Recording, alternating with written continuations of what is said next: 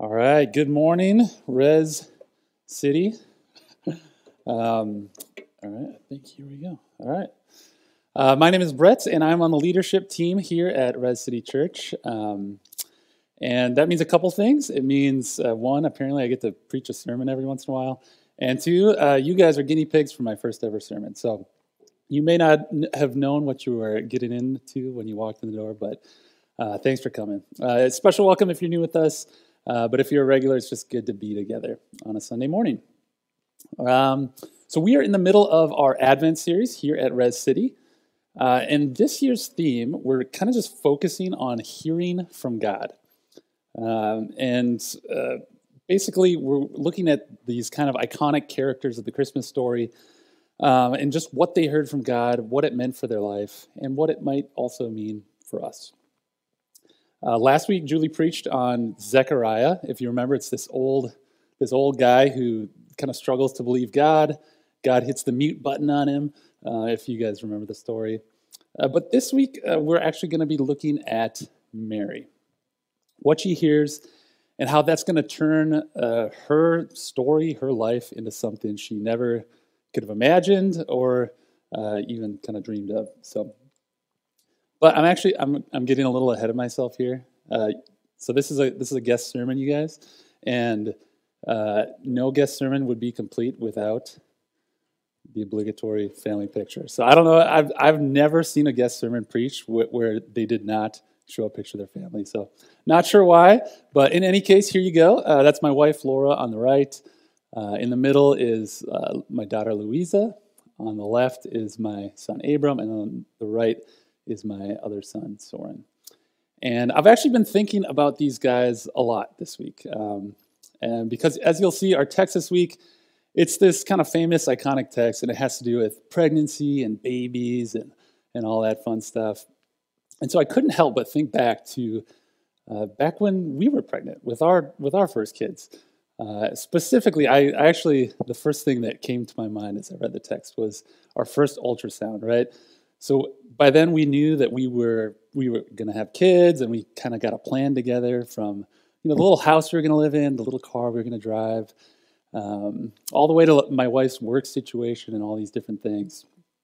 And everything was going exactly according to plan until that first ultrasound.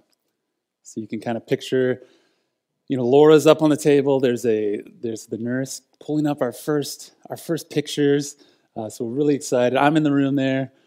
And yeah, everything's going great for about a minute, because at about 1 minute in, I'll never forget. The nurse stops what she's doing and she says, I'm just like, oh, okay. That's when your stomach, your something happens in your stomach. And she asks this really weird question. She's like, what's better than a baby? And I'm just like, what is this like? Is this like a riddle you ask new parents? Just what's going on here? Did we mess up this process? I thought I understood, right? And then she looks at me, and even though I am not expecting anything like this, she gives me news that's going to change my life forever. She says, you are going to have 2 babies. And just like that, pretty much all of the plans that we had put together essentially went up in smoke, right? I drive a minivan now. My wife is, she's still at home with the kids, and don't get me wrong, really good. It's these boys, my 2 boys are the best thing that's ever happened to us, right?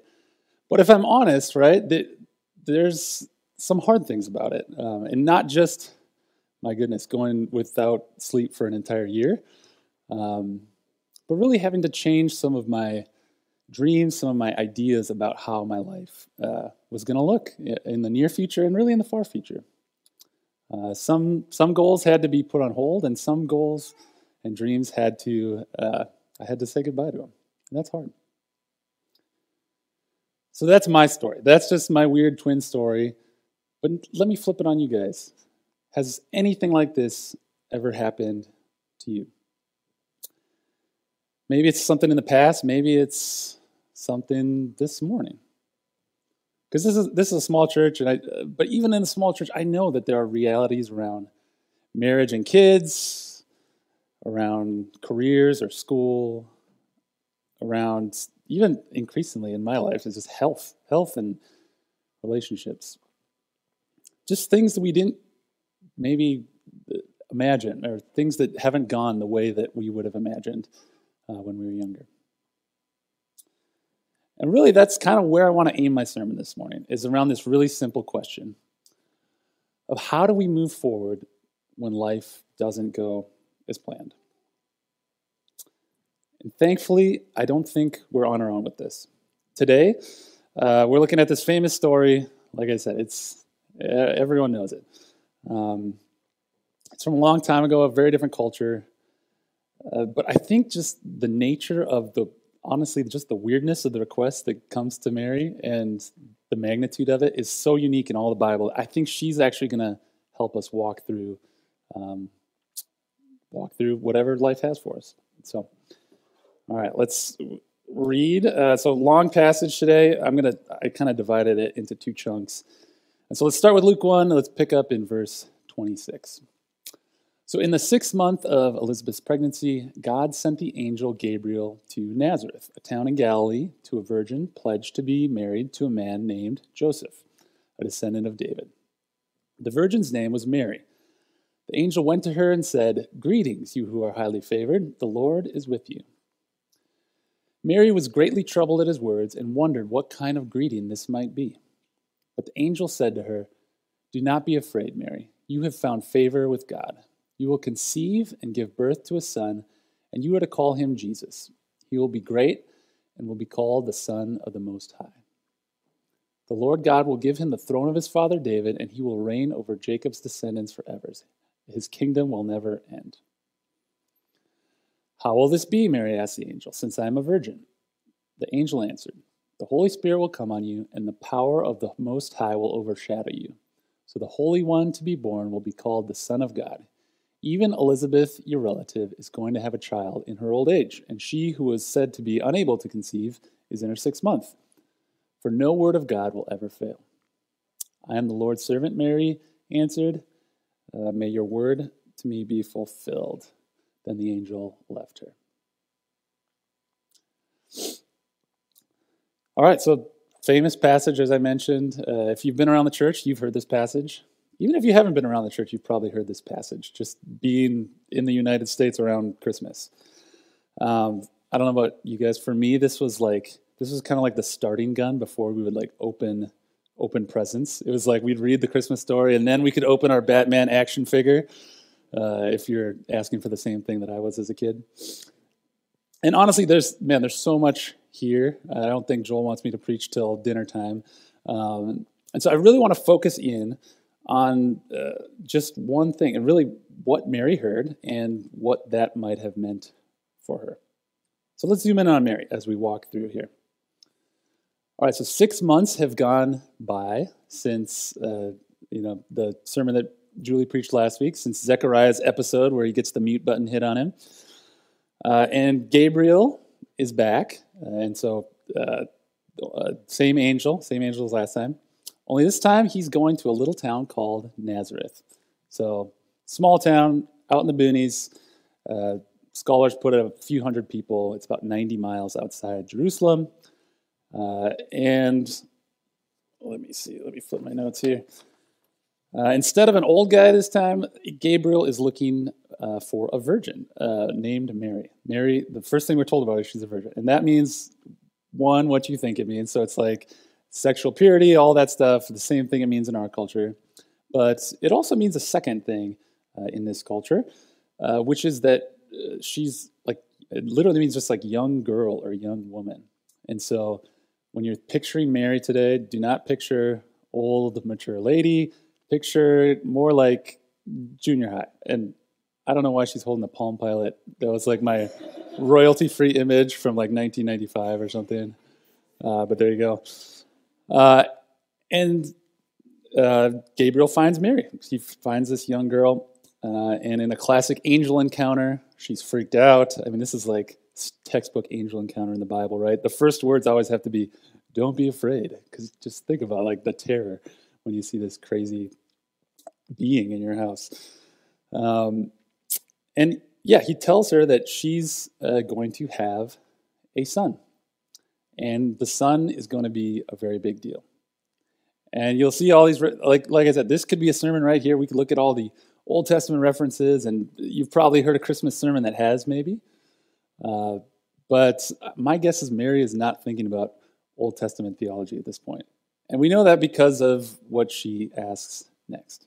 She just says, how will this be? How's this going to happen? I thought I understood this process, right? And if you look, it's actually almost identical to Zechariah's question. And most scholars say there's not much in the text to differentiate them. I think we're left to assume that God can see the heart, and whether he conveys that to Gabriel or how that works. She doesn't get the mute button hit. She actually gets an answer. So let's see. The angel just doesn't. She doesn't get a biology lesson, let's just say, but she does get a hint, right? She gets a hint that the Holy Spirit is going to be involved in this process, and perhaps that's even connected to the holiness of her son that's about to be born, the Holy One to be born. Okay, so I want to pause here. I think just with all the associations that we have with these Christmas passages, I think, at least for me, I want to grab a few verses, staple them on a Christmas card, and then send them off to my aunt and uncle, or something like that. Like that, we think about, and there's so much good. There's the honor that Mary gets. There is, the reality of God with us, and all these different things. But I just want to look at really what the theme of this series is, which is what did that first Christmas really mean for Mary? Because before Gabriel shows up, Mary's just an ordinary Jewish girl. We can see that she's got real faith later in the passage. And probably more exciting, she's engaged. I don't think I'd ever stopped to think that, 10 minutes before Gabriel arrives, right, she's doing whatever that first century equivalent is of picking out napkin colors for her wedding and bridesmaid dresses. She's got a great guy lined up. His name's Joseph. He's from a good family. I think Matthew even mentions that he's an honorable or he's a just man. And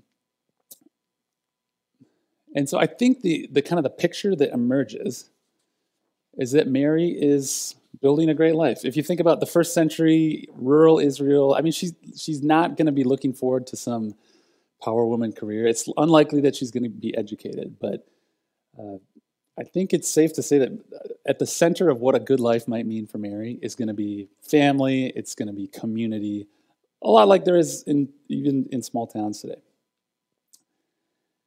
And all that is just until God shows up, really, because then her life is going to get real exciting. Because if you just slow down to sit with the story, you realize two facts. One, she's pregnant, and two, Joseph isn't the father. And so there's not many details around this, but I think you can assume there's going to be some difficult conversations for Mary. Community, you think about her family, you think about, probably most of you think about the one with Joseph, right? And I think you can assume that because of what happens next. You got to go to Matthew for this. But Matthew just writes that her husband Joseph essentially wants out. He's going to divorce her quietly. And I know you Bible scholars are in here and you're saying, well, there's that part later, right? And God's going to turn Joseph around and it's going to be great. I would just point out, in Mary's shoes right now, she has no idea that that's going to happen. She's having probably just a really difficult conversation with her fiance, and she's got a story that goes along with it, but I don't know. Guys, put yourself in that situation. I mean, that'd be hard. And so, within weeks, Joseph is out. Sorry. And I forgot one more point. It's just, and that assumption that Joseph has, it wouldn't be limited to Joseph, right? So this this is Andreas Kostenberger. He's a theologian. He just says, Joseph apparently assumed some sort of infidelity. I'd say obviously he assumed some sort of infidelity, and that's an assumption that would have been shared by others. So, yeah, just in our culture, when someone has a baby outside of marriage, in our culture we call that Tuesday, right? That's just like not a thing. But in this culture, it was enough to tarnish, maybe ruin a reputation for life. And if you're from a small town like I am, like you get this, right? Like how fast is this story going to spread? And, what are people going to say? And so, yeah, within, whether it's weeks or months, Mary's looking at a broken engagement. No one's going to probably look at her the same. And really, you just kind of put yourself in her shoes. She's done everything right. She's done all the right things.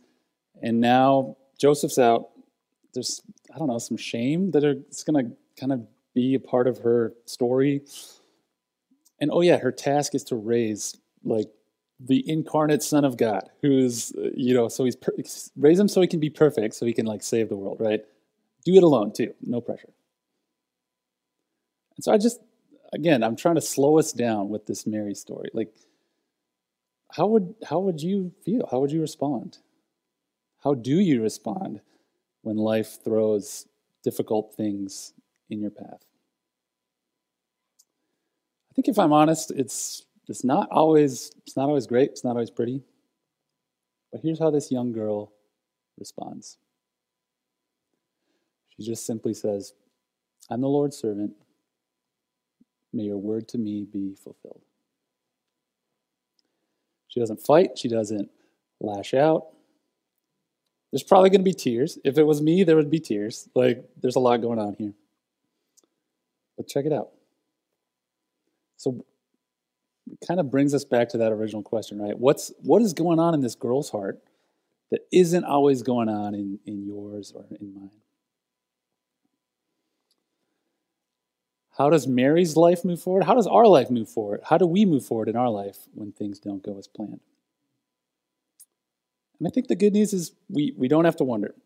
So after traveling to Elizabeth's house, after kind of this big greeting that Elizabeth gives Mary, Mary's going to sing this song that is kind of recorded for all of history now. And I think in that song, she's going to show us what's going on in her heart. Here's how Mary does it. Mary sings, "My soul glorifies the Lord, and my spirit rejoices in God my Savior. For he has been mindful of the humble state of his servant. From now on, all generations will call me blessed. For the mighty one has done great things for me. Holy is his name. His mercy extends to those who fear him from generation to generation. He has performed mighty deeds with his arm. He has scattered those who are proud in their inmost thoughts. He has brought down rulers from their thrones, but has lifted up the humble. He has filled the hungry with good things, but has sent the rich away empty. He has helped his servant Israel, remembering to be merciful to Abraham and his descendants forever, just as he promised our ancestors." And so again, my first sermon, I was given a very long passage. There's a lot here, right? The first half is really Mary's personal response, where we'll be hanging out. Second half is really like what it means for Israel and all these different things. But I really want to aim, again, just try to focus us down here on this question of how does Mary move forward with all that is in front of her? And I think the answer is both stupidly simple and incredibly difficult. Put very simply, I think Mary is embracing God's story. And at the same time, she's letting go of her own idea of what her life might have looked like. I think if I put it another way, try to apply it as a principle for us, I would just say that the lesson we can get from Mary is embracing God's story is better than clinging to ours. Embracing God's story that's in the world, in our lives, is better, even when it's difficult and even when it's like weird and confusing sometimes, than clinging to our own manufactured version of what we thought life should be. We all get this, right? We're in church, right? This is easy. This is easy to believe, right? We're all on the same page, right? I think it's a little bit, right? Like if you're like me, yes, on a Sunday morning, yes, in theory, this is all great. But when it comes down to it, man, I'm an American in 2022. I mean, I know what I want, and I know probably how to get it. And maybe in those rare chances where I can't, I might just be a little mad at God. Has anyone ever been there? Yeah, it's probably just me. But if it's not, I want to just spend this last chunk of the sermon, not so much arguing for this thing, although this is really, I think, on a fundamental level hard to believe. Rather, I think I just want to look at Mary's song and just pull out of just a few things that we get when we embrace God's story. Or put a different way, what are some of the things that we might miss out on when we cling to some version of our own? So 3 things, and then we're out of here. I think the first thing we get is joy. And I think that's a little counterintuitive. So right in the midst of all that is in front of Mary, her husband's left, all these different things, she says, "My soul glorifies the Lord, and my spirit rejoices in God, my Savior." Isn't that interesting? Circumstances, very difficult. Inside is joy. This reminds me of, I skipped my slide too early, but it's something I've been thinking about a little bit over the last few years. And I think it's sort of encapsulated in this kind of this famous psychological study that ever since I heard about it, I've been thinking about. And it was back in 1978. I think it was like the University of Northwestern. It's hedonic adaptation, or the hedonic treadmill, if you've ever heard of it. But essentially, here's what happened. They took 2 very different groups. They took a group of people who had just won the lottery, and then they followed a group of people who had just been in terrible accidents and had recently become either like a paraplegic or quadriplegic, just like kind of the heights and the depths of human experience is what they were going for. And the study only asked one simple question: what is your reported happiness over time? So they just asked these people over time, how happy are you? What do you say subjectively? How do you feel? And the results were pretty astonishing. So the first group, obviously, as expected, had a huge spike in happiness. The second group had a huge dip in happiness. But over time, both groups returned to what researchers called a baseline level of happiness, meaning that for the subjects they studied, essentially they were left no happier or less happy than before. It's crazy, right? But if it's true for lottery winners, I don't know. I just wonder, might it be true for some of the things that we want to cling to, that we think might make our lives just perfect? And that's, little things like the bigger house, to bigger things like the perfect spouse and that sort of thing. And that's not to say that to dismiss like the desires we have, but I think, whether you're that thing you cling to as kids or married, like I think married people, I think people with kids would tell you it's great. It's great, but it's not the key to happiness, right? It's not gonna give you the joy that Mary's experiencing. One last thing on this study that I think is really cool is they've done all this follow-up research, and they've said, hey, can we actually increase that baseline level of happiness? Can we actually find a happiness or a joy that lasts? And basically they find, I think, what Mary shows us, which is that yes, that you actually can, but it doesn't have anything to do with the circumstances of your life. But it's just essentially, if I'm to sum it up, happiness is an inside job, right? And I think that starts with embracing God and what He's got for our life. The second thing I think we get when we embrace God's story and let go, just cling a little less to our own, is significance. So with all the hard years ahead, look where Mary's mind is at. Look at where her heart is at. In verse 48, she says, "From now on, all generations will call me blessed." Isn't that crazy? So that despite all that's right in front of her, her mind is thinking generations into the future. Sure, there's some difficulty here, right here and now, as we've kind of discussed. But ahead is blessing for thousands of years, for millions and billions of people, echoing on into eternity. This is a 14-year goal. I don't know. I'm challenged by this. I mean, how is our eternal perspective doing? Yeah. Are we thinking kind of years and generations of the future? Or have we fallen into what one writer, I love how he puts it, have we fallen into the tyranny of YOLO? And YOLO, it just means you only live once. It's the idea that you gotta make it happen right now. Life is short, so you gotta go do all the things.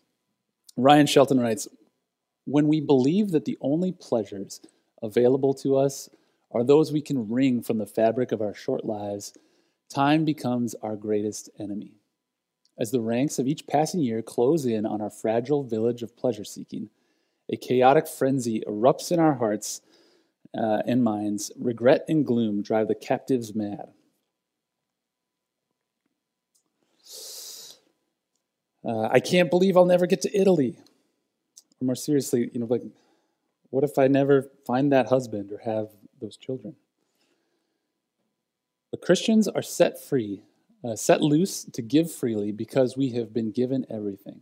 We spend our lives knowing that no bucket list will ever compare to the glorious new creation waiting for us on the other side. And hear me clearly, dreams, goals, ambitions, all this stuff. If you guys know me, I'm all about it. I'm always working on some crazy dream or scheme in my own life, right? These are all good things, right? But I think if we want the significance that Mary is experiencing, I think we need to be willing and even looking to leverage those goals, those dreams for eternity and for the people around us. And sometimes even be willing to give them up. All right, you stayed with me so far. I got one last point. I think the third thing we get is not a thing. It's a person. Despite all that's going on in Mary's life and all that Mary is really sacrificing for this kid, you think about the pregnancy, and then she if you keep reading, she's got to move to Egypt. It's like there's a lot going on in this girl's life. But despite that, despite all that sacrifice, the reality is Jesus is going to sacrifice more for Mary than Mary is going to sacrifice for Jesus. Because this actually isn't the end of Mary in the New Testament. The Bible tells us that she's there when her young boy is at the temple, amazing the scribes and the Pharisees. She's there when her grown son starts her ministry. And as John tells us, she's there on the hill as they nail her baby boy, to a wooden cross. And it's at this moment, I want to bring us to this moment when she's probably wondering what the sacrifice was for. What was all that angelic pronouncement and all this stuff I had to go through? What was it for? But the reality, of course, is that this was the moment that gave her life the significance that it does. This is the moment that Jesus was, dying for her sins and your sins and my sins. This is the reason why, I don't know who the 27th president of the United States was, even though he was the most powerful person in the world at the time, right? But in the next few weeks, people the world over are going to be talking about this girl named Mary. I think it's true for Mary. I think it's true for us. Because I think we know that, or I think we should know, that when we embrace God's story for our lives, and honestly, I think even the times we don't, I think Jesus is there. He's walking with us through the story that God has for us.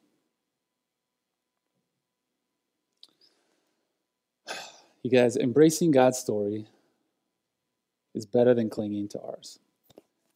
Even when it's difficult, even when it's confusing. As we transition here to a time of communion and worship, and communion, by the way, is open to anyone who is a follower of Jesus. You don't have to be a member here or anything like that. As we transition, I just want to leave you guys with a few just very simple questions. And maybe those questions are something you can process during this communion time and worship time. Or maybe, like Mary, you need to find your Elizabeth, right? And kind of work through the good but difficult act of looking at what you're clinging to in your life and where you need to let God in. So, yeah, questions are just, what part of your story do you need to give to God? And just what would it look like to do that? Mary gets her strength from being willing to loosen her grip on a story that, honestly, she probably really wanted. What would happen in your life, in my life, if you are willing to just loosen that grip a little bit and embrace God's story? What would Resurrection City Church look like if we all collectively were willing to embrace God's story and let go of our own little stories? What kind of impact would that have on a community, on a city? This is really difficult. This is like a huge ask. This is a big exhortation for a guy's first sermon. It's very difficult. I mean, just speaking personally. But over the last years, as I've kind of wrestled through what my life is versus what I maybe hoped it would be in certain areas, I've come back to this one quote. And it's from an older pastor and actually retired pastor in Minneapolis. He just says, it's okay to occasionally weep, even deeply, over the life you hoped would be. Grieve the losses. It's okay. But then wash your face, trust God, and embrace the life you have. I think if we can do it, there's joy, there's significance, and the best thing, I think, is that we have the presence of Jesus to walk with us through whatever life throws at us. So, would you guys pray with me?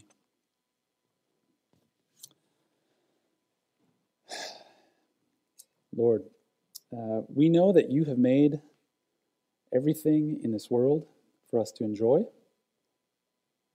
You've given us goals and dreams and ambitions and so many just good things. But God, when your plan deviates from ours, I just ask that you would make us into people who delight in your story more than ours. Just give us eyes to see like you do. Give us ears to hear. In Jesus' name, amen.